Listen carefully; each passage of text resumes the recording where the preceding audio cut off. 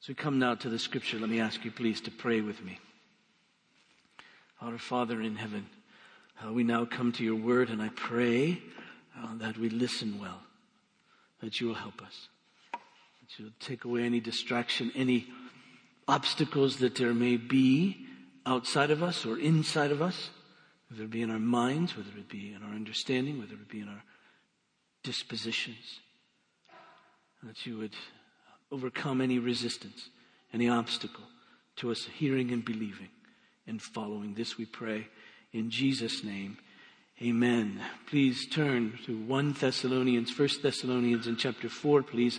I want to read verses 1 through 8. 1 Thessalonians chapter 4, please.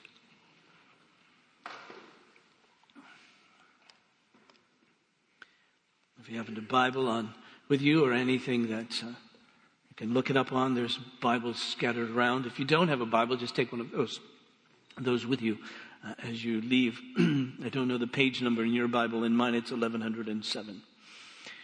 That will help you not at all, probably. But in the New Testament letters, under the alphabetized section, in the T's, with Thessalonians and Timothy and Titus. So there you go. That's some help. 1 Thessalonians chapter 4, verse 1, please hear well the word of God. Finally, then, brothers, we ask and urge you in the Lord Jesus that as you received from us how you ought to walk and to please God, just as you're doing, that you do so more and more. For you know what instructions we gave you through the Lord Jesus, that this is the will of God, your sanctification, that you abstain from sexual immorality, that each one of you know how to control his own body in holiness and honor, not in the passion of lust like the Gentiles who do not know God, that no one transgresses and wrong his brother in this matter, because the Lord is an avenger in all these things, as we told you beforehand, and solemnly warn you. For God has not called us for impurity, but in holiness. Therefore, whoever disregards this disregards not man but God, who gives his Holy Spirit to you. Now, we ask, really as we always do, what is the apostle? Thus, because this is not the word of man but the word of God, what is God saying to us here? Really speaking of sanctification, of holiness. This word sanctification, holy, it's the word holy really, to be sanctified, we could say, if we weren't going to be grammatically or linguistically accurate, we would say to be sanctified is to be holified, if you will, to be made holy.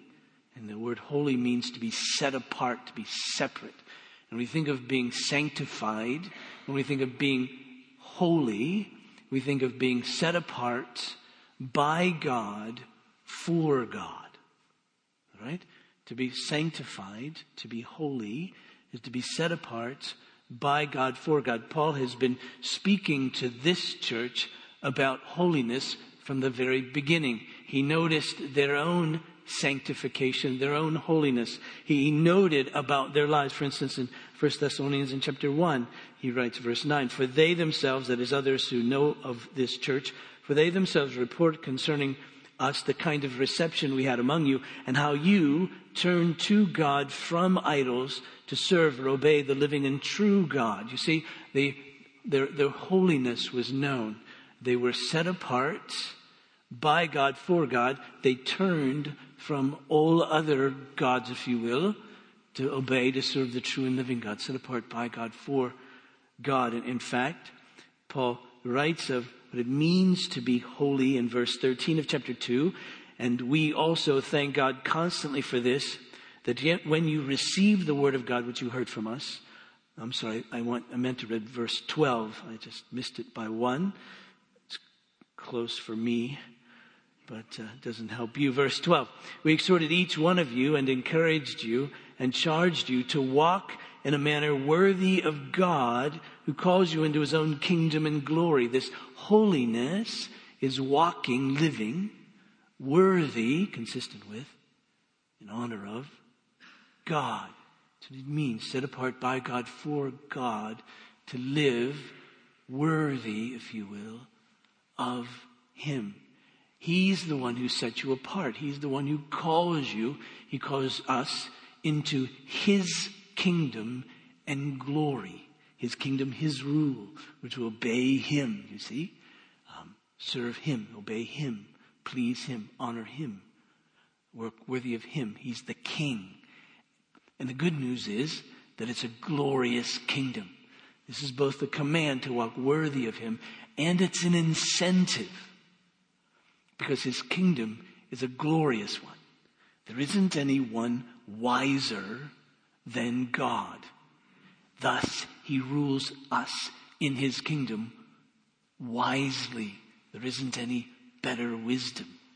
He rules his kingdom justly. There isn't any better justice. He rules his kingdom lovingly. There isn't any greater love. He is good. There isn't any other kingdom better than this kingdom. He is good. And so you see, it's a glorious kingdom. So live in his kingdom worthy of his wisdom, his goodness, his power, his love. You see, all of that. And so it's a command and an incentive. It says, this is great. This isn't oppressive. This is freedom. This is flourishing. This is the way I've made you to be. Come, I call you, separate you from the world, you see, to come and live in my kingdom. It's a glorious kingdom. Be holy, set apart by me, for me, you see. And then even in chapter 4, he speaks of what it means, this holiness. It means to live to please him. That's why we try to know his commands. We obey his commands, not to be made worthy, if you will, but we desire to please him. His commands are God's revelation of himself to us. This is what pleases me. And so we seek to know his commands. That's why the psalmist would say, I love your law. Why? Because he was just simply a rule keeper? No. He loved the law of God because this was God's revelation. And he said, when I know the law, I know what pleases you. And that's what makes me happy, to please you. So I love it, God, when you tell me about yourself. I love it, God, when you tell me how I'm to behave, how I'm to think, how I'm to act, how I'm to feel. I love it when you do that, because then it's clear to me how then I can please. That's why I love the law, not because I'm a box checker, but because it enables me to love you. You see? And so we're to please him. This is Paul's heart, he says in chapter 3 and verse 13. So that he may establish your hearts blameless in holiness before our God and Father at the coming of our Lord Jesus Christ. He says this is the end game. This is the goal of this. It's like when Paul writes in Ephesians in chapter 1 that we've been chosen in Christ before the foundation of the world to be holy and blameless in his sight. That's a great thing. It's a wonderful calling. It's a great gift of God. And so now he's calling this church to this sanctification, this holiness. And he's going to talk, as I mentioned last week, 3 areas. There could have been an enormous number of areas. I suppose we can walk our way through the scripture and find different areas of holiness. But he's going to talk about sex. He's going to talk about work. He's going to talk about grief. How it is that we're to be holy there. And clearly, this is a letter written to a particular group of people at a particular place in a particular moment in time. These people of Thessalonica. He had heard from Timothy what was happening there. He was concerned for them that the tempter might come and tempt them, and he wanted to go and help them to supply what was lacking in their faith, meaning that he wanted to teach them, to enable them to stand firm in the faith. And so clearly this area of sexual intimacy, this area of sexual expression, is one that was a concern to Paul for them, as well it would have been in the ancient world, Thessalonica and Corinth, from which Paul wrote. Sexual immorality, as we might understand it, was rampant. To think that anyone would limit sexual intimacy, sexual expression to a relationship between a man and a woman in monogamous, lifelong union was unthinkable. Does that remind you of any other time and place? See, it's unthinkable, really, in our day. Hardly anyone believes that.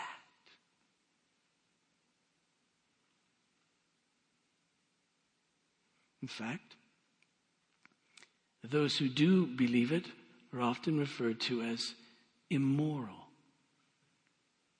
unjust, unloving, intolerant. And so the notion of sexual immorality, as the Bible understands it, has been turned on its ear. And because, you see, as we come, you see, to this notion of sexual intimacy, we go back to God's establishment of the context for sexual intimacy. And it's in the Garden of Eden, really, and we know this passage, Genesis in chapter 2, after God lays out how it is that he created Adam, then Eve for him.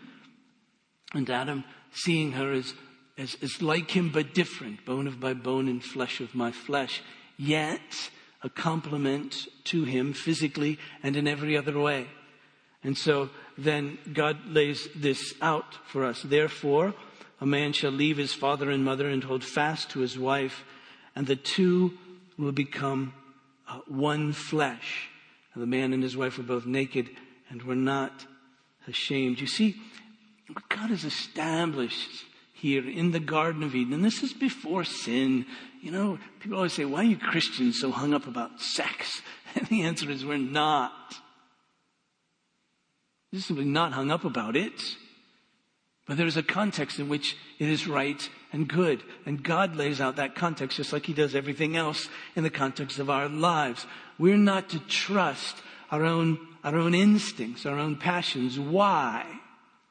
Well, because as we understand the biblical revelation, God creates that which is good, but then there is a fall, a sinful action that corrupts and pollutes human beings from that time forward, you see. And so that corruption that's within us causes our passions and our desires to be distorted and untrustworthy. Untrustworthy. And C.S. Lewis puts it like this. He says, chastity is the most unpopular of the Christian virtues. Either marriage with complete faithfulness to your partner or else total abstinence. Now, this is so difficult and so contrary to our instincts that obviously either Christianity is wrong or our sexual instinct, as it now is, has gone wrong. One or the other. And then Lewis, in his own testimony, writes, of course, being a Christian, I think it's the instinct that has gone wrong. But you see, the way it was initially established is here in the Garden of Eden before the fall, before Adam and Eve sinned. He took these two people, this man and this woman whom he had created for each other, and he says, this is what I want for you. He says, I want in generations to come that a man would leave his father and mother and hold fast to his wife, that hold fast language. I thought as a kid meant when I find her, I better grab her fast so she doesn't get away. But it hold fast. The old language is cleave, you see. Cleave or cling to or be united with. It's a covenant word. We talk about covenant all the time as Presbyterian types. In the Bible, we do that because the Bible talks about covenant all the time. A covenant is a relationship where two parties come together, are united on something. It could be as little as a business deal, I suppose. We want to, but when the Bible speaks of covenant between God and his people, it's more than a business deal, right? It's a giving, it's a sharing of life, his life to us, our lives. I surrender all, you see. And there is a oneness that comes in that kind of covenant. There's a oneness in the Trinity, Father, Son, and Holy Spirit. There's a covenant oneness of us with God through Jesus. That we're joined together with Him, right?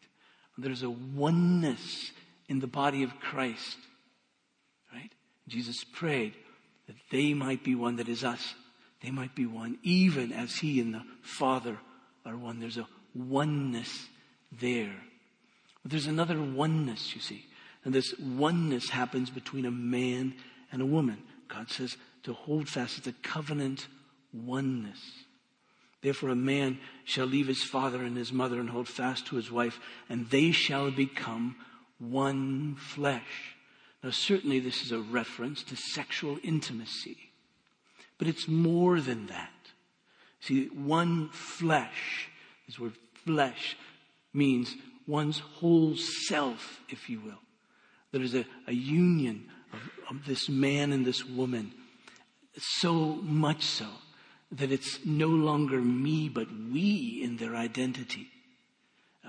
We know that in the context of marriage, that we share the same name then. You see, we're known as an entity together. When we do a marriage ceremony, I always talk to the rehearsal about what it all means, why we're doing what we're doing. It isn't just the way Americans do a wedding, at least in my mind. It's showing something, that a union is going to take place by way of God. And so if you can think, if you've been to a wedding, at least one of ours, that we do here, that basically we've got, dad and bride and groom over here, and the pastor, he's kind of the most important one. And then you have all these attendants, right? What's that mean? It means that we're in the presence of God. And these attendants are there as intercessors to ask God to join this couple as husband and wife. The pastor stands there frankly, is the very representative of God, to speak the very word of God, to join them together as husband and wife. You see, and we go through this ritual of there they are, and we ask them questions. Are you going to take her to be your wife? Are you going to take him to be your husband? Who gives this woman to be married to this man? The dad says, I do. And at that moment, something happens. The groom gets his bride. The dad goes and sits down. And then we do something. With the bride and groom and the pastor, we leave the floor and we walk up here. And the reason we walk up here is we're announcing something. That this couple is leaving. And now we want to see this couple as one flesh together.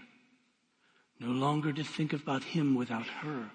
No longer to think about her without him. And they're no longer to think of each other without the other one. They usually wear a ring that reminds them or something. You see, something tangible. Oh yeah, it's a token of the covenant. They make vows, covenant vows. In essence, give myself to you in every circumstance, in every situation, till we die. That's what takes place. You see, become one flesh. And the pastor usually gets to say something like, by the authority given to me as a minister of the gospel of our Lord Jesus Christ, I declare you to be husband and wife. Wow. Right? And the benediction that God has joined together, that no one, nothing. I usually elaborate on that a bit, Nothing, tear apart, together. They kiss, woo. Then they get introduced as Mr. and Mrs. And that's who they're to be forever in our minds. This couple, you see.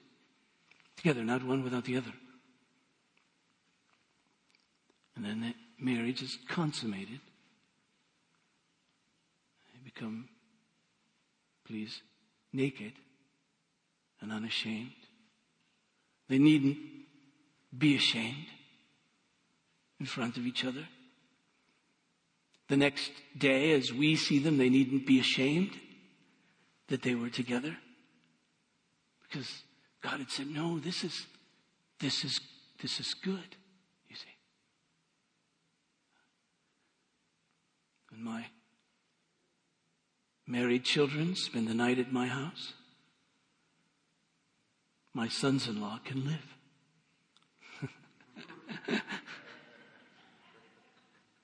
Right? It's good. Yes. It's good. They needn't be ashamed. And in their nakedness, you see, they share, consummates, if you will, that which has already been joined together in heaven and on earth. And it affects it in one sense. It renews in another sense. It models it, this union together. There's something that God has made about sexual intimacy that's different. For instance, we see this in a different context, but in 1 Corinthians in chapter 6. And Paul is talking about sexual immorality to this church in Corinth. Verse 12, all things are lawful for me, but not all things are helpful. All things are lawful for me, but I will not be dominated by anything. He goes on to say, do you not know, verse 16, that he who is joined to a prostitute becomes one body with her? For as it's written, the two will become one flesh. It says, when you join yourself to someone with whom you haven't covenanted, there's still a joining together. Don't you know that? So he says, flee that. Don't join without this covenant. Because you see, that joining is representative and affects, in some sense, this one flesh relationship. And so you see, this is why we're so exercised about this. This is why God is so exercised about this, because it requires for this sexual intimacy to be good, to have covenant, to have the security, the permanence, the freedom. For it's a joining together. And you see, it's that very faithfulness, you see, that models, that reflects the very faithfulness that God has to us. He makes covenant with us. And God doesn't commit adultery. God doesn't leave us for another. He says, I'll never leave you or forsake you. That's what it means to covenant. I will give my life for you, as he did in Jesus, you see. I will share this inheritance with you, as he does in Jesus. And I'll keep it. I won't take it away. I won't forsake you, you see. So you see, we're one with him. And he says that's what life is, you see. It's this oneness. And so I've given you this marriage and this sexual intimacy in the midst of that marriage, to model that, to show that, to bring it about, to renew that, and so to show this covenant. And so don't violate that. It's that significant, you see. And really that's important. And so then Paul comes to them and says, here's an aspect of your holiness. Here's an aspect of your sanctification. It's almost like, one commentator put it, almost like we're reading half of a conversation here. You know, it's like Paul comes to them and he says, this is the will of God for you, your sanctification. And so they say, all right, give us an example. And what's that really mean, sanctification? What's holiness? He goes, well, I'll give you an example. I'll talk to you about this, that you abstain from sexual immorality. And they go, all right, how do we do that? And he says, well, each one of you needs to know how to control his own body in holiness and honor, not in the passion of lust like the Gentiles who don't know God. Oh, all right. So we're to control our own body. So it's a private thing. No. It's more than a private thing. He says it affects others, that no one transgress and wrong his brother in this matter. So it's more than just a private thing. Yes, it's more than just a private thing. Your sexual sin affects lots of people. So be careful there. I said, but Paul, this is so rampant in our culture. I mean, it's so different than what anybody else could ever think or imagine. Surely it's not that big a deal. And then he goes on to say, because the Lord is an avenger in all these things, as we told you beforehand and solemnly warned you. He says, no. This is no small thing. This is no small thing. Because you see, it has implications in your relationship with others, in your relationship with God, and His whole plan, you see. I say, all right, God, then could you summarize this for us? And Paul says, sure, for God has not called us for impurity, but in holiness. Really, Paul? You sure about this? Because, oh yeah. Whoever disregards this, disregards not man, but God, who gives His Holy Spirit to you. See, Paul says we don't mess around with this. Some versions have it were to avoid sexual immorality, but here I think better abstain, stay away from. 1 Corinthians chapter 6, flee from sexual immorality. So don't get close to it. It's that dangerous, you see. Abstain from it, flee it. And again, when the Bible uses sexual immorality, it means all sexual intimacy apart from sexual intimacy between a man and a woman in covenanted marriage. You read books and everybody will try to soften that and say, no, it means this and no, it means that. No, that's what it means. It simply means that. And so every sexual expression, every sexual thought, every lust, every passion, every action apart from that which is related there is sin, the Bible would say. We'd say rebelliousness against God. And that's what we're to abstain from all of that. So you see, we must then need to learn to control our bodies. Now, just as an aside, there is a translation issue here. So if you have a Bible with footnotes and so forth, you'll find that some would translate this what may seem to be rather odd. Mine has it, must learn how to take a wife for himself rather than control his own body. I'll stick with what I have here in the ESV. But really, even if it's to take a wife, it's in that same sort of understanding. Control your body, that is, take a wife. Don't share your body with others other than your wife. But there is this general sense of control, you see, of our own bodies. And he says to control your body in holiness, that is to abstain from this impurity, and honor, that is to honor God, but also honor your own body. Don't dishonor your body by joining it up with one who isn't your husband or your wife. You see, any sexual expression outside of marriage is dishonorable. It's a dishonorable life. Dishonoring your own body, dishonoring the other, you say.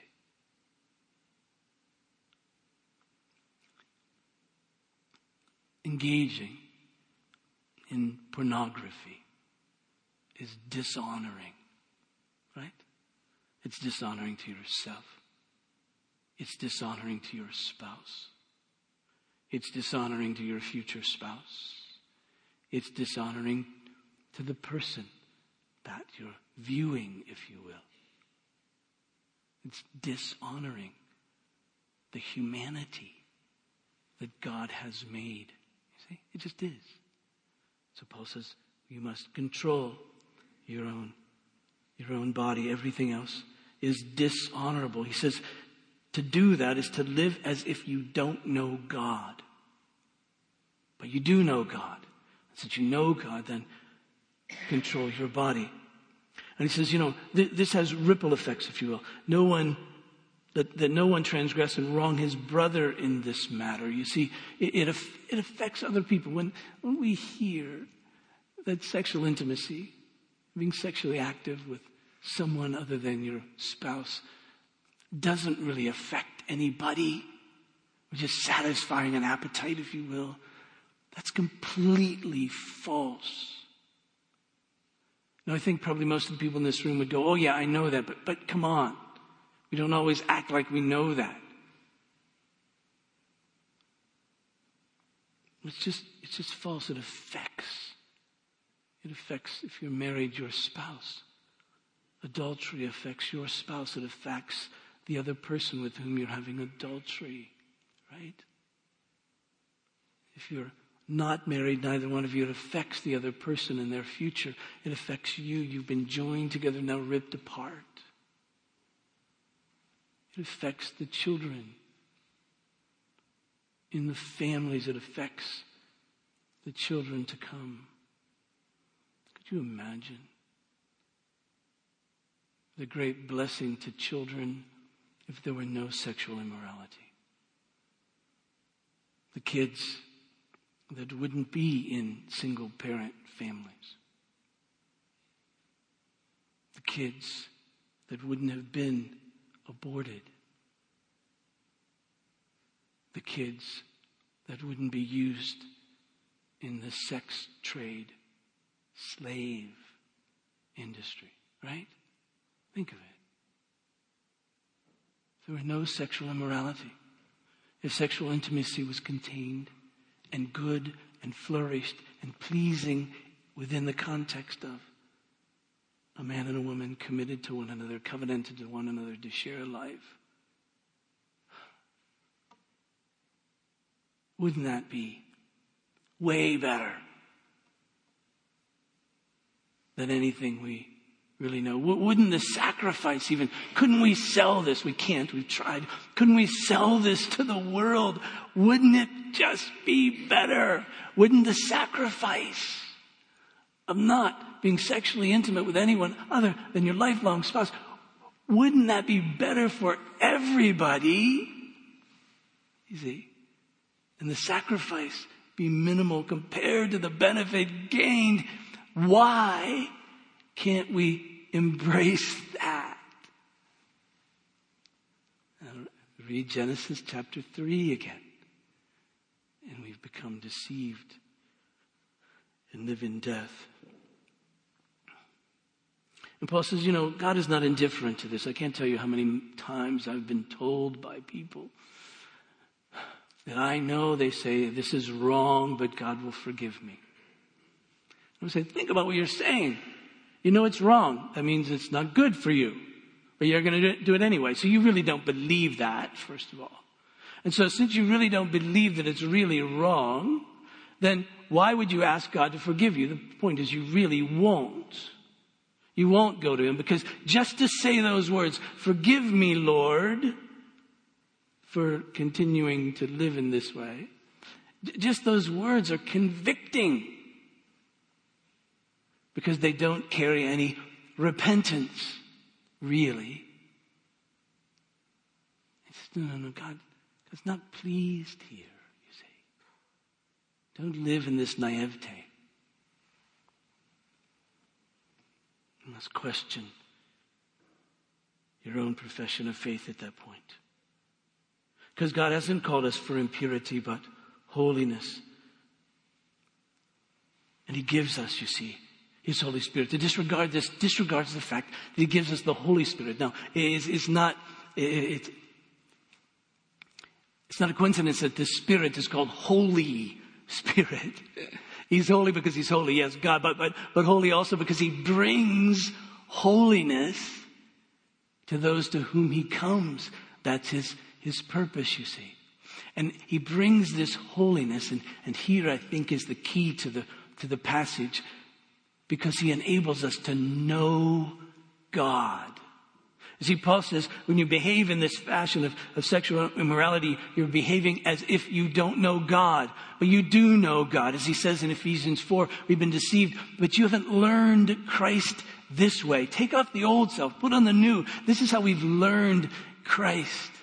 You see, the Holy Spirit brings this revelation to God, to us, the very presence of God. He opens our eyes that we can see Him, that we can know Him. And what does that mean? Well, first of all, it means that His kingdom is a glorious one. He wakes us up to that fact. You see, all sin has a very heart of unbelief. I don't believe that what God has said or what God has promised is really true, is really satisfying. I don't think that's it. Sin comes to us all the time and says, this is way better, Satan, this is way better than what God has promised. I know God has said that your life will be good and all of that if you sexually intimate only with your lifelong spouse. But look at her. Look at him. What would that be like? That'd be way better. And at that moment in time, you see, we don't know God if we choose.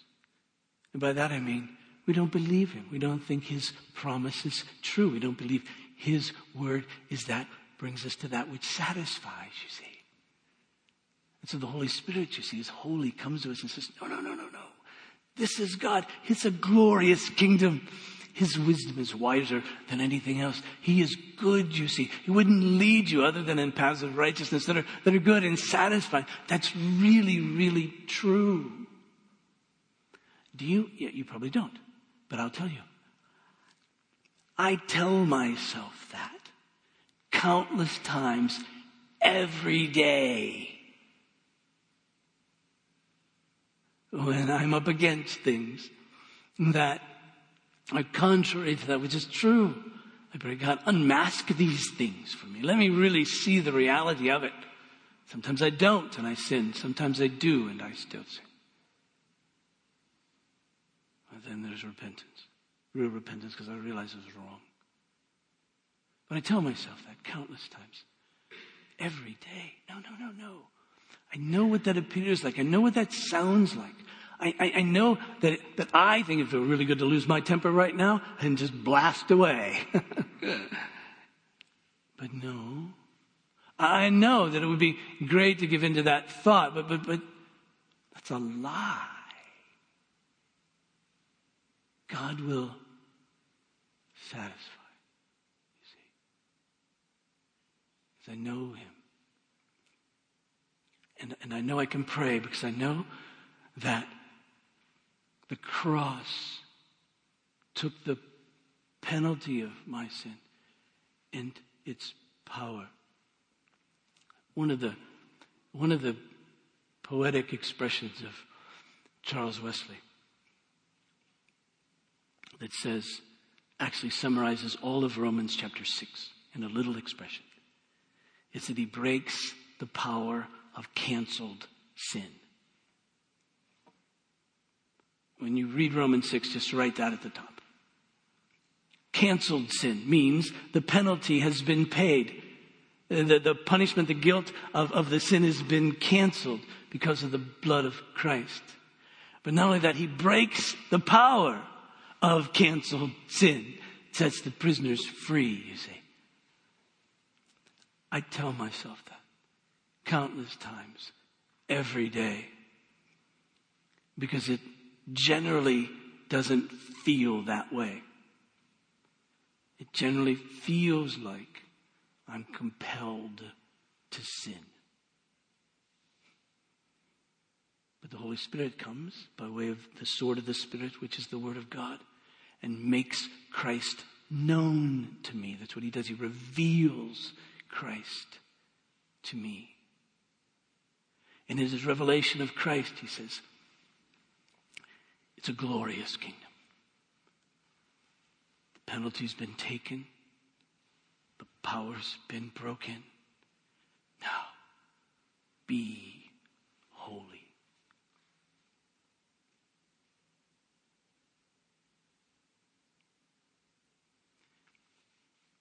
I must say, if you're in a sexual relationship with anyone other than your covenanted spouse. Break it off. That's the will of God for you. Whether it's actual, whether it's mental, break it off. God will satisfy your longings His way. Let's pray. Father in heaven, I pray that you would grant grace. I don't mean to make excuses for us, God, but you know that we live in a culture that thinks we're either crazy or immoral.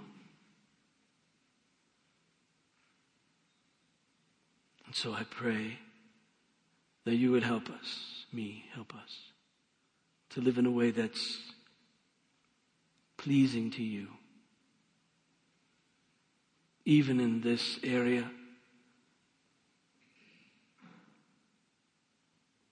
that we might be holy. This I pray. In Jesus' name, amen. Please stand for the benediction.